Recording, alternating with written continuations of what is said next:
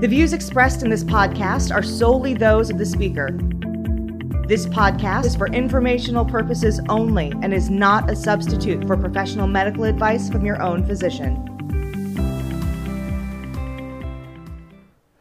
Hi, I'm Greg Whitcomb. I am a clinical assistant professor at the Medical College of Wisconsin Department of Neurosurgery. Hi, I'm Dr. Saralyn Mark. I am founder and president of the iGIANT and the former senior medical advisor to the White House, HHS, and NASA, and an adjunct associate professor of medicine and endocrinology at Yale and Georgetown schools of medicine. So Saralyn, we know that there are huge forces at play in healthcare system today, from cost to outcome. And we also know at the same time that there's been an emerging awareness of the importance of sex and gender in informing healthcare and how we provide it to patients.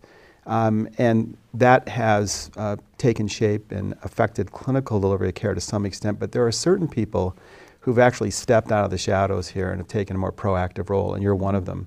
So we're really pleased to have you here today to talk a little bit about your efforts through iGIANT. So if you'd explain that a little bit and tell us how that is pulling together multiple stakeholders in this area, I'd appreciate it. Great, thank you so much. The iGIANT stands for the Impact of Gender and Sex on Innovation and Novel Technologies. We know that men and women interact with technologies differently from every single aspect of our lives.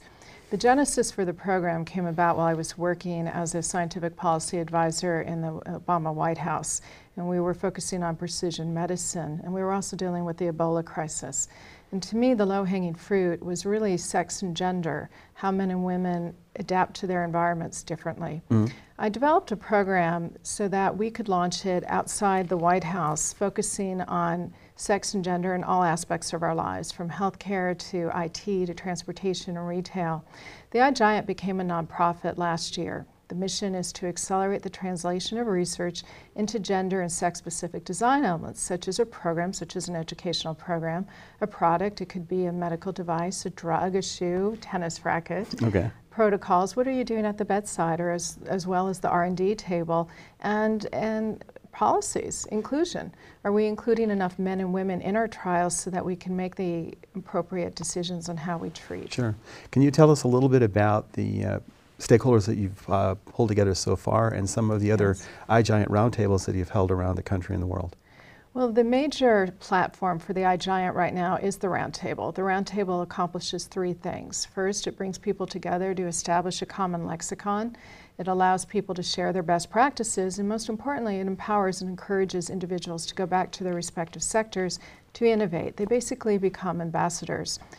In October of 2017, we launched at Purdue the iGIANT Roundtable Scholars Program, basically attracting undergraduate and graduate students so that we begin educating all our folks from the earliest ages to be aware of sex and gender-based differences. Sure. We're moving from the roundtables into innovation challenges and prizes. We're also hosting eventually a corporate advisory council so that we can begin developing a metric, a system of metrics so that we can establish a seal of approval. So iGIANT is clearly an important next step in embedding sex and gender in all these different elements that we have, including patient care. Could you tell us a little bit about some of the champions that you've been able to engage in this effort and how that's going so far? It's been extraordinary. The iGIANT works with stakeholders from academia, from the advocacy community, from our federal agencies, as well as from industry. We have champions, and I call them champions because they've actually pioneered roundtables. They've helped to support our innovation prizes.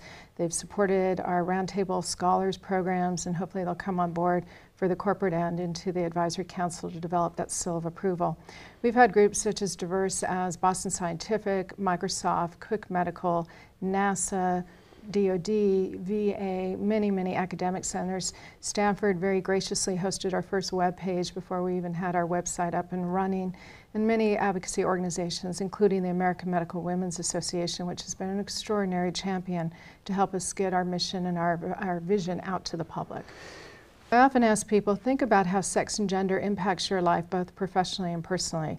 It could be as simple as, have you ever taken a drug or device that hasn't worked for you? Have you ever worn a shoe or used a surgical piece of equipment or worn a boot that hasn't fit you? Have you ever driven in a car and had a serious neck injury? Have you had trouble using your devices, your computers, your phones? All of this impacts how we live our lives, and the basic vision of the iGIANT is simple but very, very profound: to improve the safety and quality of life, including work performance for men and women. Thank you very much. Thank you.